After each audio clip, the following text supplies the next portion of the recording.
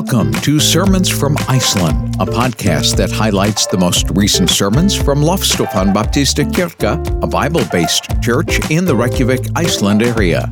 Pastor Gunnar Ingi Gunnarsson and the ministry staff of Lofstofan are grateful that you're joining us for today's study in God's Word as a supplement to your weekly routine of meeting with your local church to worship Jesus Christ, our Lord and Savior.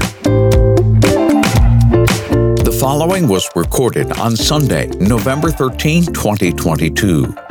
Today's message titled, Responding in Faith Over Fear, a study in the book of Nehemiah. Well, we're going to be diving into the last part of Nehemiah chapter 6 today. And everybody said, woohoo, right? That's good.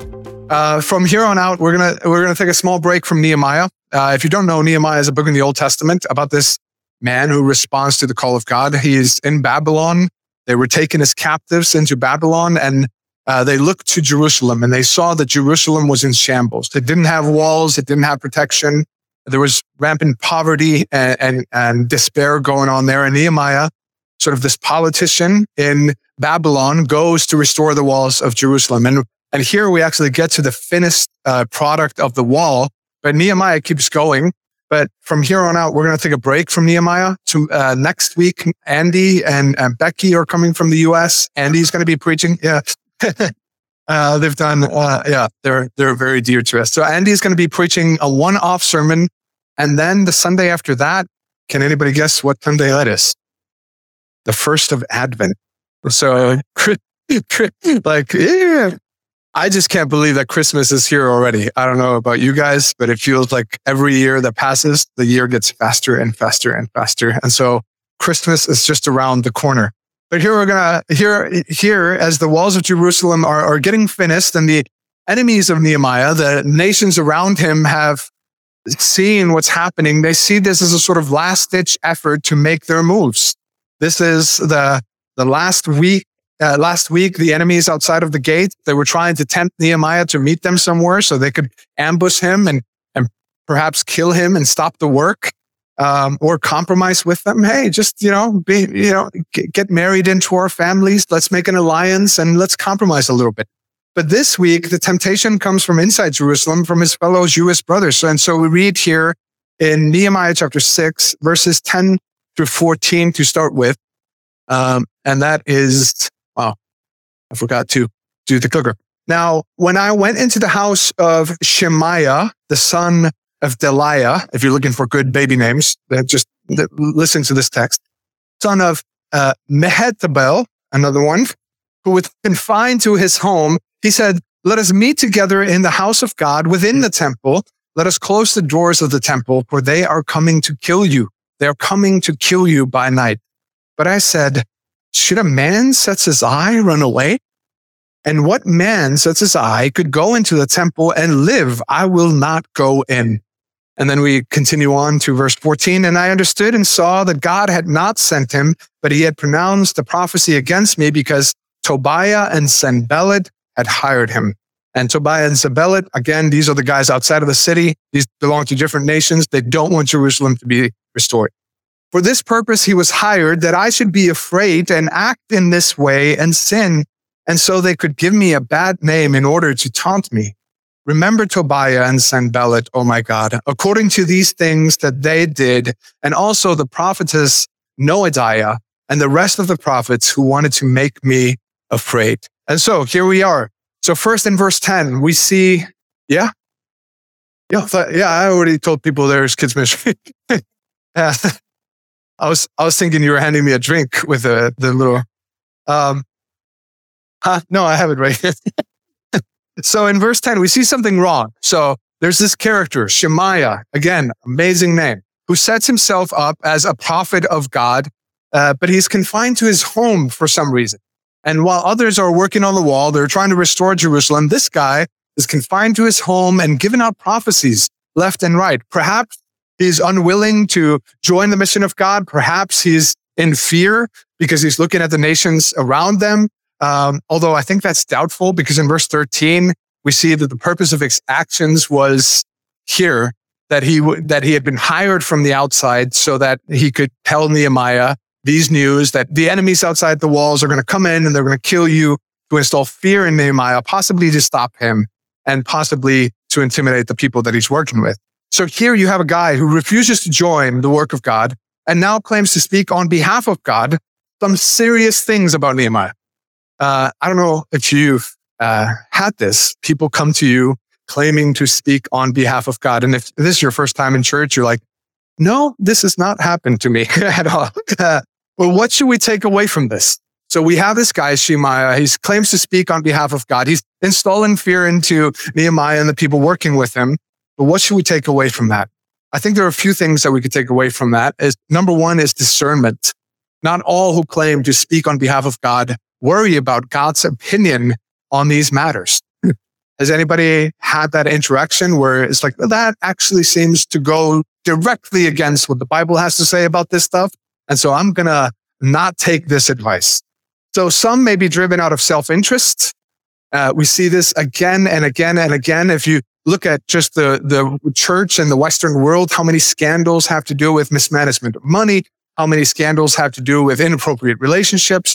And so you have these people elevating themselves, sometimes bearing an actual title, like some people actually do this, like prophet so-and-so. It was as if I would walk in here and be like, hello, my name is Gunnar, prophet Gunnar, and so they give themselves these titles and they earn a lot of money because people believe that and give them money because they think, man, if I honor the prophet of God, then God surely will bless me. But some do it out of self-interest, and that's sometimes very obvious. Others, they rule by their flesh, and yet others, and when I say flesh, it's kind of Christianese. I realize that. Flesh means just your innate desires, whatever you want for yourself, not necessarily what God would have you do. And then others, they look like sheep. And again, there's another Christianese word in there. What are you talking about? Look like sheep. What does that matter about? Jesus says, my sheep know my name. They will hear my voice and follow me.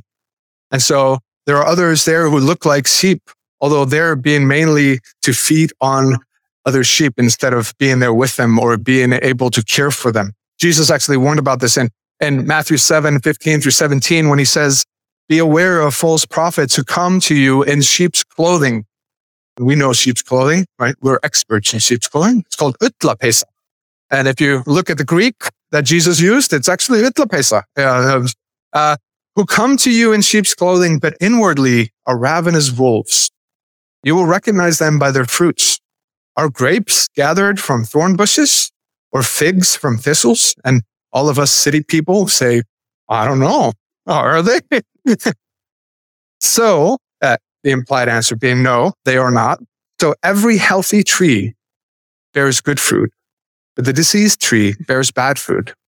So Nehemiah here, there's one thing that he needs. So he's got this guy, has got an elevated status within the city, and he's saying some things and claiming that these things are from God. He needs discernment to know, is this truly the will of God for me, or simply someone claiming to speak for God to disturb the work of God?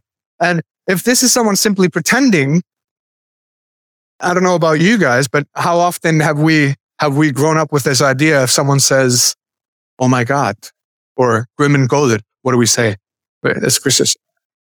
Don't take the name of the Lord in vain, right? And it's like, yeah, you can make a case for that. I would say that's a good thing to not use the word, the name of God flippantly. But I think definitely a worse way to take the name of God in vain is to do what Shemaiah is doing right here. Saying, hey, I am a man of God and I am speaking on behalf of God when he isn't. He is seeking his own vain pursuit. He's seeking his own vain end, his own vain goal. In this case, he's being hired to be a false prophet. Who knew that was a booming business back in the day, right? After all, he is attaching the authority of God Almighty to this vain pursuit and his vain hopes. And Jesus said many would do this. In Matthew 24, he said many would do this. Sorry, I didn't put it on the screen. But how do we discern if someone is using the authority of God to lead people astray? And this leads us to this point, which is our second point to take away from this, which is faithfulness to God. Our discernment should not take into account social standing. or titles, but rather faithfulness to God. There are so many ways that people look at other people and see how they would value them, right? The book of James in the New Testament talks about, man, if you're a church leader and you take all the people who have the money and you sit them up front and give them honor and blessings and all that type of stuff, and you don't take care of the people who are poor, that is not of God.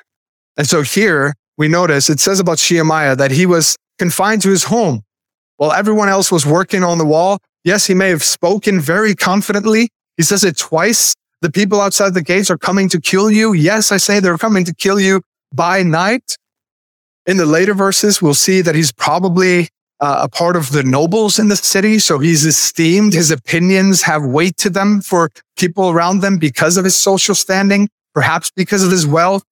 So with nice titles, with nice property, with social standing, but Nehemiah goes in there and he hears some utter words on behalf of God. And what he uses to discern, is this of God or is this not of God, is not any of that. The human ideas that we have about how trustworthy someone is. Because he notices, even with his social standing, even with his confident way of speaking on behalf of God, Nehemiah must have noticed that this man is not seeking to be obedient to God. All of the other Jewish people are working on the wall, and here you are confined to your cushy home, not doing anything.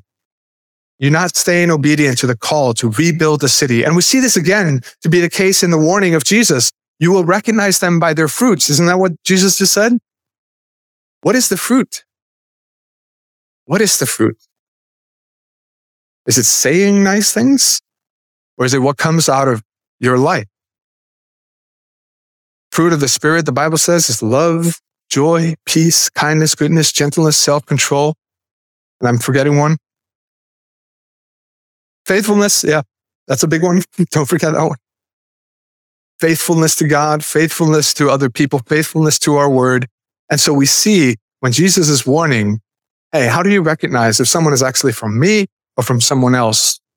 It's not by what they say. It's not by big words. It's not by titles. It's by this fruit that bears in their life. Even in his prophecy, we see this Shemaiah. He's giving this advice to Nehemiah. He says, hey, you need to look out for your own good. You need to protect yourself. Run to the temple. And for most of us, it's like, all right, I don't know where the temple is, but that sounds like a good idea. I don't know what's wrong with that. And so we get to the third point, which is sticking with God's word. When someone claims to speak for God, we should test it by the word of God. I don't know about you, but I feel like it's all too common nowadays to test how we respond to a promise or opinions of others simply by, well, how do I feel about this? Do I like this? If Nehemiah would have done that, he may have very well taken the advice of Shemaiah as good. After all, who doesn't like to be safe? Anybody in here, when you're threatened with violence and death, would be like, oh, I'm just going to go about my day. We would all want to be safe, right? We would all feel that like urge to seek out safety. So you may miss this if you're not very familiar with the Bible, but the proposal to go into the temple and to close the gates of the temple was actually going against what God had commanded in the Old Testament. God had commanded that priests should only be in the temple. And as we've seen about Nehemiah's life, he's not a priest. He's basically a politician back in Babylon who just says yes to the word of God. And I want to continually remind us of that, because I think we have this idea, right, that the people doing ministries, people like this guy, like with a microphone saying something on a Sunday, the idea of doing ministry in the Bible is that all of us do. Because you have an impact on people around you that I don't have. You can speak into people's lives that I can't do. You can be a light in the darkness where I can't be. And so all of us have this privilege and joy to represent Jesus in our daily lives. So remember, this is a whole book about a guy who's not a Levite. He's not a priest. He's a politician, right? As I jokingly say, the only good politician in human history. Now, priests were the ones who were supposed to go into the temple. They were supposed to be the ones who came and served God in the temple. In fact, in 2 Chronicles 25, you read a story about this guy, Uzziah, going into the temple and not taken into account the rules of God for the temple, and he gets judgment for it. And well, here, the advice to Nehemiah is to do the same. Hey, do what Uzziah did in 2 Chronicles. Run into the temple, hide there. And this advice, it's tricky because it's using religious language, right? He's saying, hide in the temple of God. He's claiming to speak on behalf of God. And again, why is discernment so important? Because there's so many voices out there who would love to speak with the authority of God attached to their vain pursuits. And after all, this is very disguised in religious language. Like I remember I was talking to a Mormon once. And when we started the church, we were at our house and he kept on saying over and over again, Mormons are Christians, Mormons are Christians. And I would struggle with talking to him because we would be using all the same words. Do you believe you're saved by grace? Yeah. Okay. You go through all the Christianese words out there. And he would continue to say, and Mormons are Christians. And I would be like, so am I a Mormon? No. Okay, what's going on here? Later, I find out that we may be using very same religious words, but there are whole different meanings to what that means to each and every one. So how many have been led astray by their own opinions, their own desires, their own plans, rather than the rules and the instructions of God? How many more have been led astray by people with religious language, deep in religious tradition, even bearing religious titles, who have no regard for the word of God? He claims to be a prophet of God, and yet he has no regard for the word of God. But the good news is that Nehemiah, this politician, has the discernment to see that it is not the religious talk that matters, but rather faithfulness to God and comparing what he says to the word of God, faithfulness to the scriptures. Which leads us to the fourth point that we can learn from Shemaiah and his instructions to Nehemiah, which is the fruit. Nehemiah noticed the driving force out of this, a force of this command was fear and not faith. Again,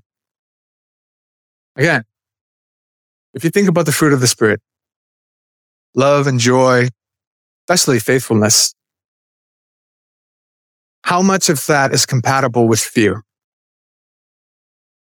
Can you be loving and fearful? Can you be joyful and fearful? Can you have hope and be fearful?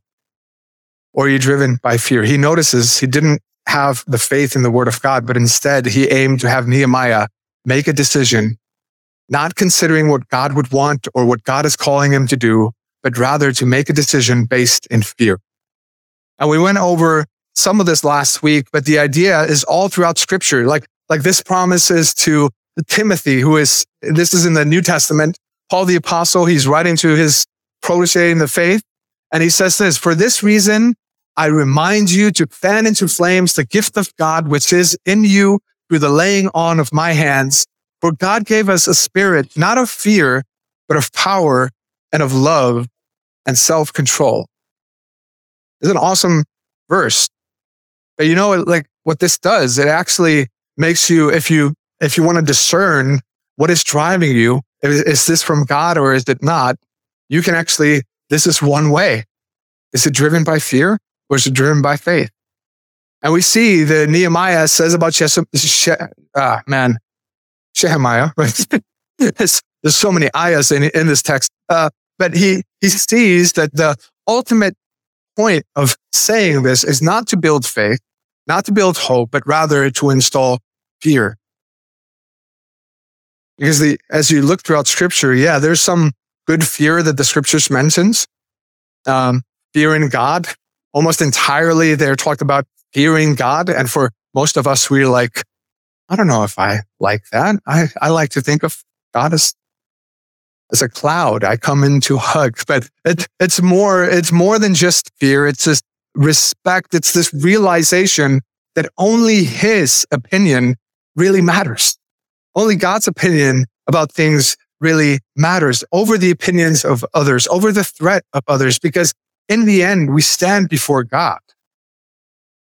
And I realized this a long time ago, and it was kind of shocked to me. I realized one day I'm going to stand before God, And all the voices that I used to live for and used to listen to with intimate detail and try to conform my life so that they would be happy, so that I would get praise, none of those voices are going to be there. All the people I live for to give me approval, to give me worth, none of them will be there with me when I stand before God. In the end, only one opinion matters, and that is what God thinks of my service and what I've done. And then we see Nehemiah do the exact opposite. We see that Nehemiah, he responds with faith over fear. He has seen God do incredible work so far. He has faced threats, and they were revealed to be empty threats designed to stop the work of God. And he is focused on God's opinion and his truth above all else. But we see it even in verse 11 when he says, oh, I have it right there. Verse 11 when he says, but I said, should such a man as I run away? And what man such as I could go into the temple and live? I will not go in. Again, you can choose. I don't know how you interpret these words. Maybe you look at these words and you're like, man, Nehemiah was a very arrogant man. Who do you think I am? And like, I'm not going to go into the temple. Or you could see a man confident in God's ability rather than being arrogant. He doesn't fear the threats of his enemies who have been thwarted by the power of God. He fears violating God's will by going into the temple and getting judgment for it. And again, we should own some of this attitude. I don't know about you, but how often this week did you say, should a man such as I stoop to this level? No. Should a woman such as I? But the idea here is, hey, I'm a son of the king. Why would I join the work of an enemy? I'm a daughter of the king. Why should I join the work of the enemy? Should I run away from threats of hateful enemies when I know that God is standing right here with me? And he knows this is beneath him to do, not because he's arrogant, but rather because he realizes who is above him. Like that's one of the things that we need. All right, how can you be confident without becoming arrogant?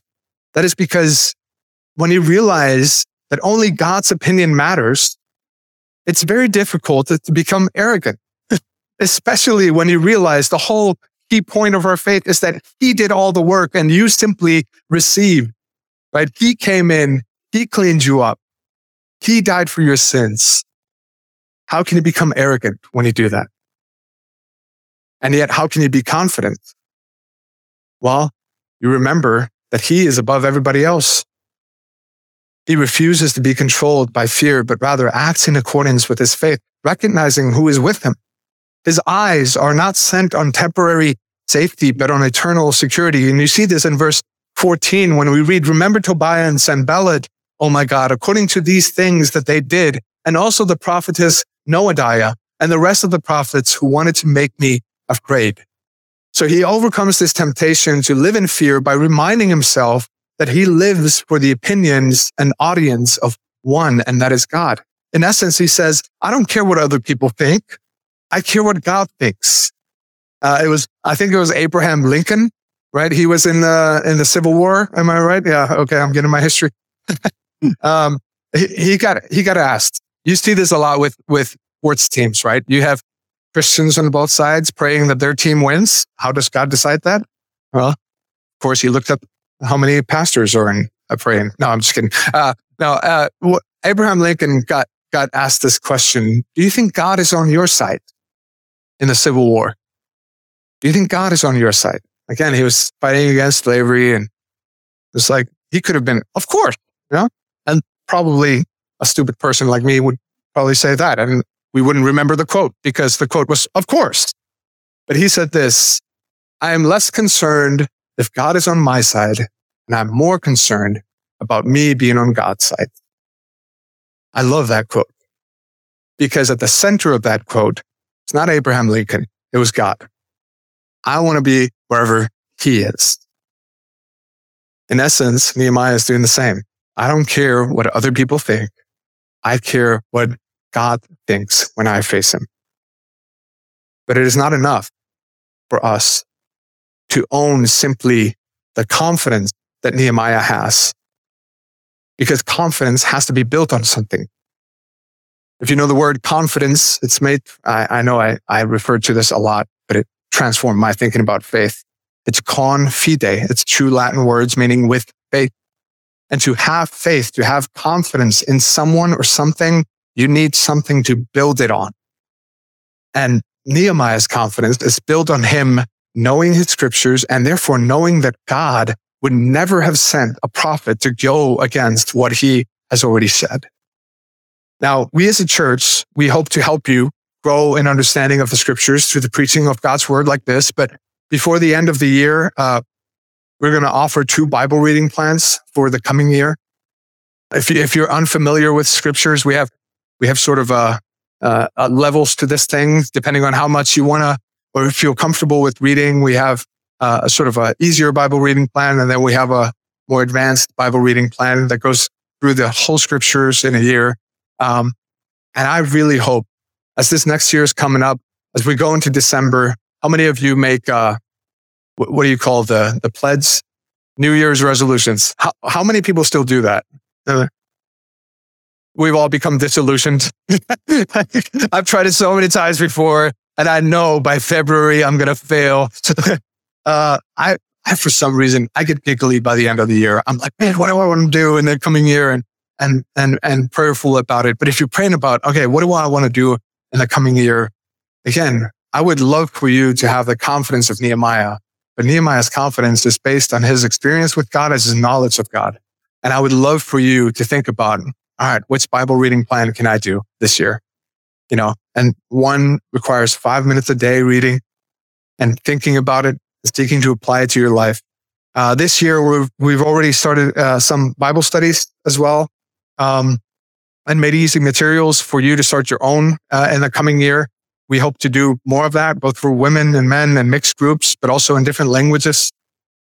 We're not big, but it's very complicated to try to do like, all right, so the Spanish-speaking people, how are they going to do? How are the Farsi-speaking people? How are the Russian-speaking people going to grow in their understanding of scriptures? We're trying to work on that. And those groups are designed not only for you to know more about God, but rather hopefully walk out. The Bible study is designed in such a way that at the end of the Bible study, you have to say, I will ...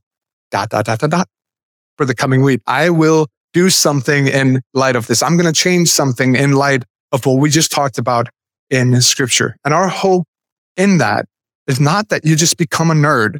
Like, that's not our hope, that you start to say words that normal people don't say in everyday language, that you start throwing out theological terms left and right, or that's right and left. But rather that you would know God more. Because I genuinely, I'm like, man, how can I get better at giving people Jesus, pointing people to Jesus? Because I genuinely believe that this faith in this God is the best thing that this world has to offer. And life can be bitter at times, and life can be sweet at times, but it will never be sweeter than Jesus. And it will never be so bitter that he is not enough. And I hope that you would have the confidence of Nehemiah, that you have that confidence. We say this so often, like, we would love the knowledge and the theology of Paul the Apostle, right? But we just don't want the suffering of Paul the Apostle. We don't want the experience of Paul the Apostle. We don't want the time and effort he put into knowing his scriptures. But our hope is that you would grow into knowing who God is, because I genuinely believe that in following him, there's this paradoxical reality that only when you surrender your life to him do you find true and lasting joy. Because you'll never grow confident unless you see God for who he is. And when you see God for who he is, you both grow in confidence and humility. Because you realize that you could never earn your way to him. You could never be perfect as he is. And praise God, we thank God for the fact that we couldn't, but God could. He came down in Jesus to die for our sins, to wrap us in his righteousness. That's why the cross, this torturing device made by the Romans, is a symbol of hope and joy because of what Christ has done. We sing regularly, turn your eyes upon Jesus. Right? Turn your eyes upon Jesus. look full in his wonderful face, and then the things of this world will grow strangely dim in the light of his glory and grace. That's true. But I think for Nehemiah here, he's looked to God, and then the threats of this world grew strangely dim in light of his glory. And then we finish off here at the very end with Nehemiah 6, 15 through 19. So the wall was finished on the 25th day of the month of Elul, again, in 52 days. And when all our enemies heard of it, all the nations around us were afraid and fell greatly in their own esteem. But they perceived that this work had been accomplished with the help of our God. Moreover, in these days, the nobles of Judah sent many letters to Tobiah, and Tobiah's letters came to them. For many in Judah were bound by an oath to him, because he was the son-in-law of Shechaniah, the son of Era, the son of Yehohanan, had taken the daughter of Meshullam, the son of Berechiah, as his wife. Also, they spoke of his good deeds in my presence and reported my words to him, and Tobiah sent letters to make me afraid. So he continued on, and the wall was built remarkably in less than 2 months. Again, I know I've used this analogy before, but just depending on how much time it takes me to put IKEA furniture together, I can imagine building a whole city wall in 2 months. Another reminder that God can do what seems impossible. And when the enemies saw the work completed, their mouths went silent, literally shut up.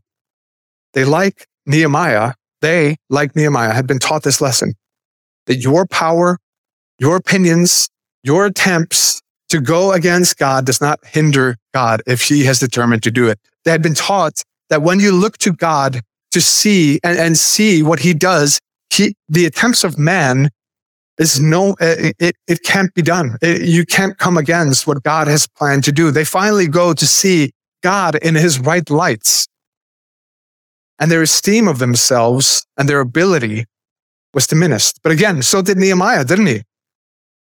I think Nehemiah had already experienced this. He had already seen God, and his esteem of himself and his ability had been affected before this.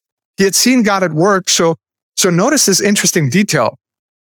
You have Nehemiah on this side, and you have Tobiah and Shechaniah and the other guys on this side. They both see the amazing power of God. Nehemiah responds with joy. The others respond with fear. That's why I'm certain that Nehemiah doesn't stand there with arrogance when he says, should a man just as I do this? He's already seen God at work, and his esteem of himself has fallen, but it is a joyful laying down of your own great view of yourself, because you realize that God is so much greater. And I think that's honestly a problem in Iceland, isn't it? I think the problem is we don't see how awesome God is.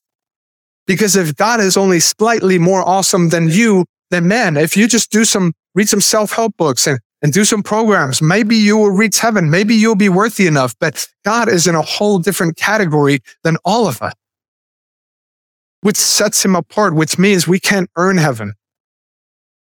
Heaven must come here. And this is not simply what God was doing back then. God is still revealing himself. He's still transforming lives. He's still doing the impossible. He's still changing the world. Again, just look at this Roman torturing device.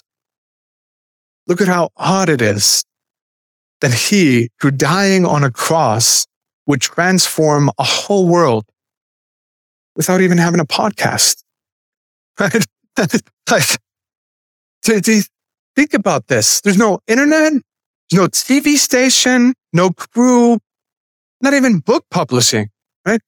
Let alone Kindle. Think about this. Think about how crazy it is that we're here and we're worshiping the God of Israel 2,000 years later. Think about how weird it is that a man dies on a Roman torturing device that was not simply designed to kill. There's way more effective ways to kill people. It was designed to humiliate you and send a message out. And yet here we are literally living in the year 2022 after Christ, this man who died on a cross. Is that not impossible? Like, if you were to stand there with the Roman soldiers or with the political people of the day or with the religious leaders of Jerusalem, and you somehow figured out to do a time machine, right? I feel like I'm like 2 months away. I'm working on it in my garage. I'll let you know how it goes. But no, you go back in time and you stand there and you stand among all these people. You have the Romans, best military of the day. You have the politicians with political sway and power. You have the religious elites who have got social standing and praise of the people and very much an influence in that society. And you stand there in the middle of all of them and say, hey, you know that dude on the middle cross? Yeah, no one's going to remember your names. The whole earth is going to revolve around that guy. What do you think you would need to convince them that that's actually true? And yet here we stand. We sing songs about a cross. C.S. Lewis put it this way. He said, the cross was not a popular symbol used by the Christians until everybody who had seen a crucifixion had died off. Because everybody knew cross was a disgusting thing to see in action. And one day, we will draw our final breath and we will see him face to face. Some of us, like Nehemiah, will respond in excitement when we see his face. And then others will respond in dread and fear. Because Nehemiah and those in his category realized God gave them everything and they lived for him. And then the others may realize that man Jesus offered forgiveness and mercy and grace, but they did not live for him. In fact, they lived as their own God. But in verses 17 through 19, we see it wasn't simply Shemaiah that was on the inside man working with those against the work of God. It says, in those days, the nobles of Judah sent many letters to Tobiah, and Tobiah's letters came to them. And in verse 19, you see this heartbreaking detail. Also, they spoke of his good deeds in my presence and reported my words to him. And Tobiah sent letters to make me afraid. Can you imagine being Nehemiah here? So Tobiah and these guys outside the city have been mocking him for months. When mockery didn't work, they turned to threaten to raid the city to murder him. When that didn't work, they tried to spread rumors that he was starting a rebellion so that the king of Babylon would come in and make an example out of Nehemiah and destroy the city. And now you have people from within your group actually telling you, Nehemiah, you may have just misjudged him. You may have, I think just give him a second chance. Like you got off on the wrong foot here. But we also see in verse 18 the reason for their actions. For many in Judah were bound by oath to him because he was the son-in-law of Shechaniah, the son of Erah, and the son of Yehohanan, had taken the daughter of Meshullam, the son of Berechiah, as his wife. So when we read our Bibles, I'm guessing you read past that and be like, interesting, and you move on. But what Nehemiah is trying to point out there is, in other words, they had to forge political alliances with the enemies of God and his people. They were looking out for their self-interest. They were more concerned with their momentary wealth, with pleasures of this world, and status over the eternal joy found in serving God alone. And so he stands up against these elites of the day.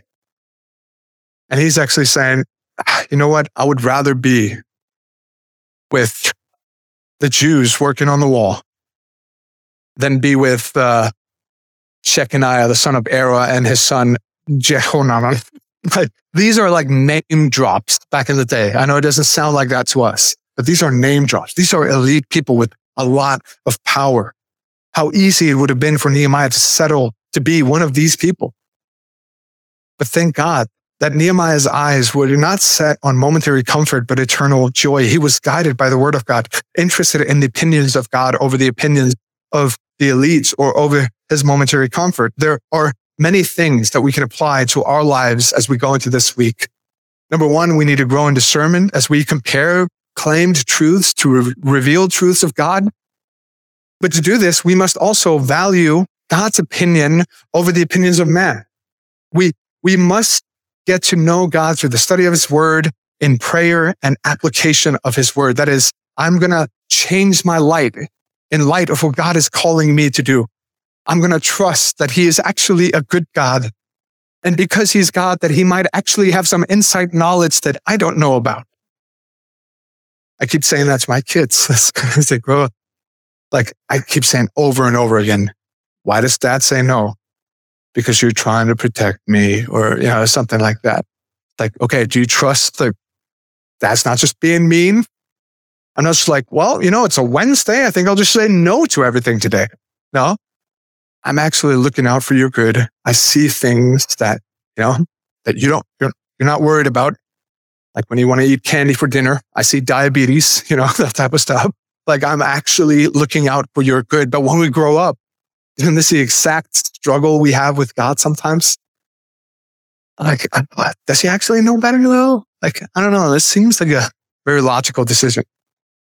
So as we see him at work, we must joyfully embrace the fall of our own esteem, to run to him with joy, seeking not to be controlled by fear, but to live by faith. But those whole passages also warns us of a very serious thing that is prevalent in the churches today.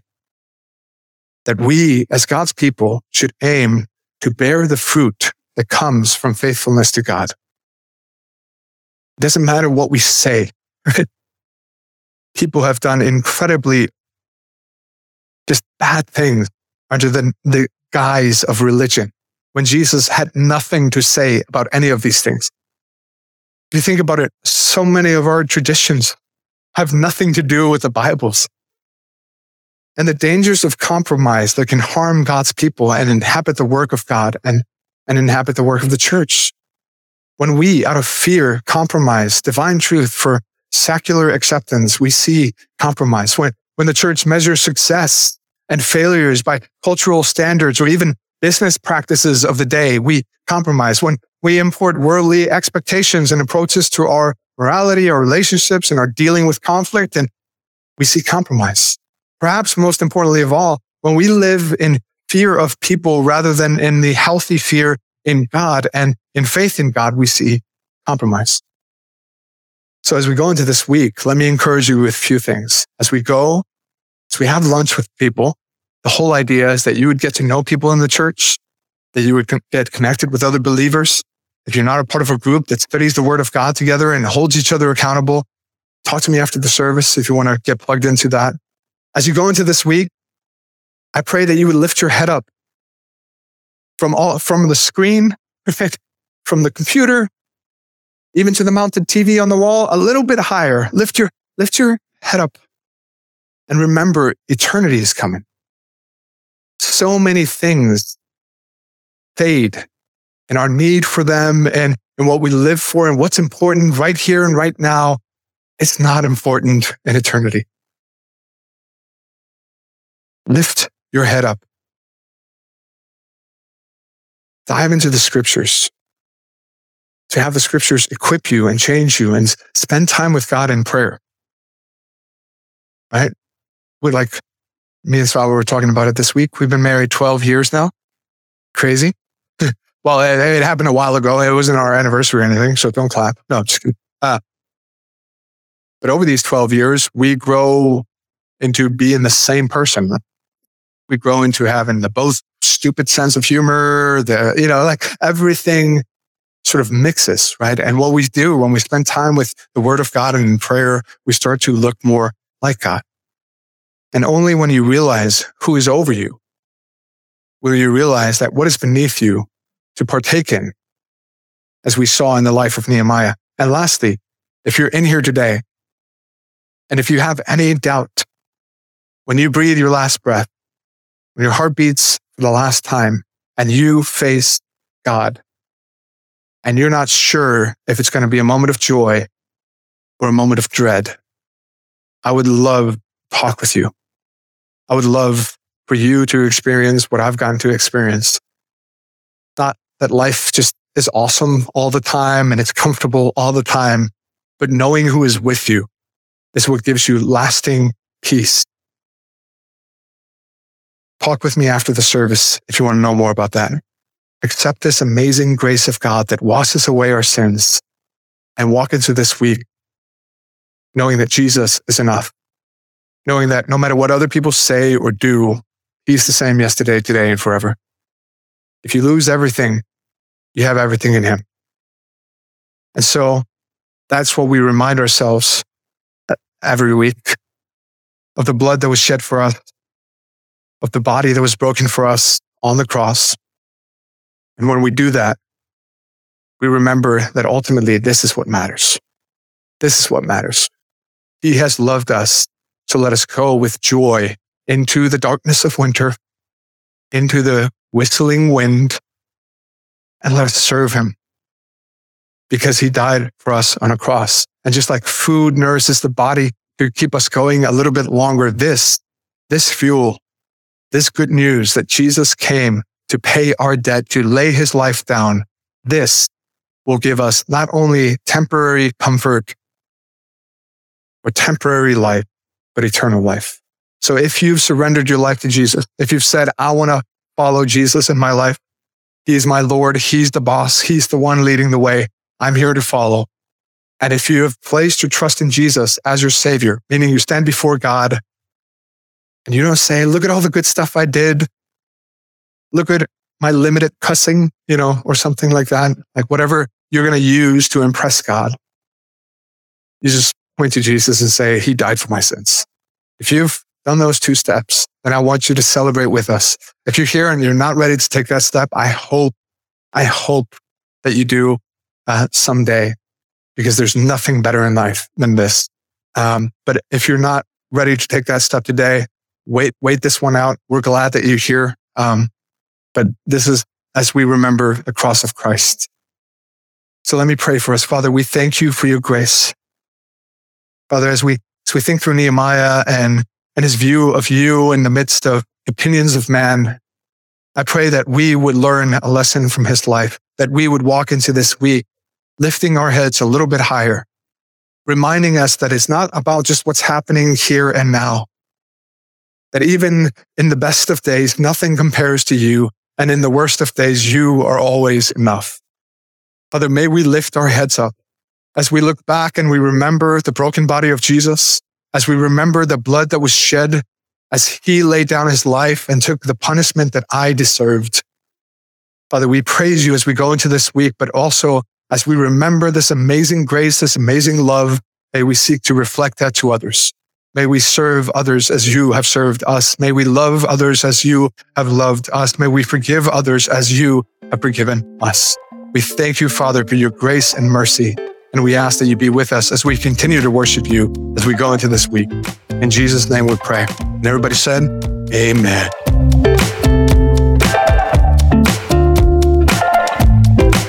You've been listening to Sermons from Iceland, a weekly podcast highlighting the Sunday teaching ministry of Lofstofan Baptistakirkja in Reykjavik, Iceland.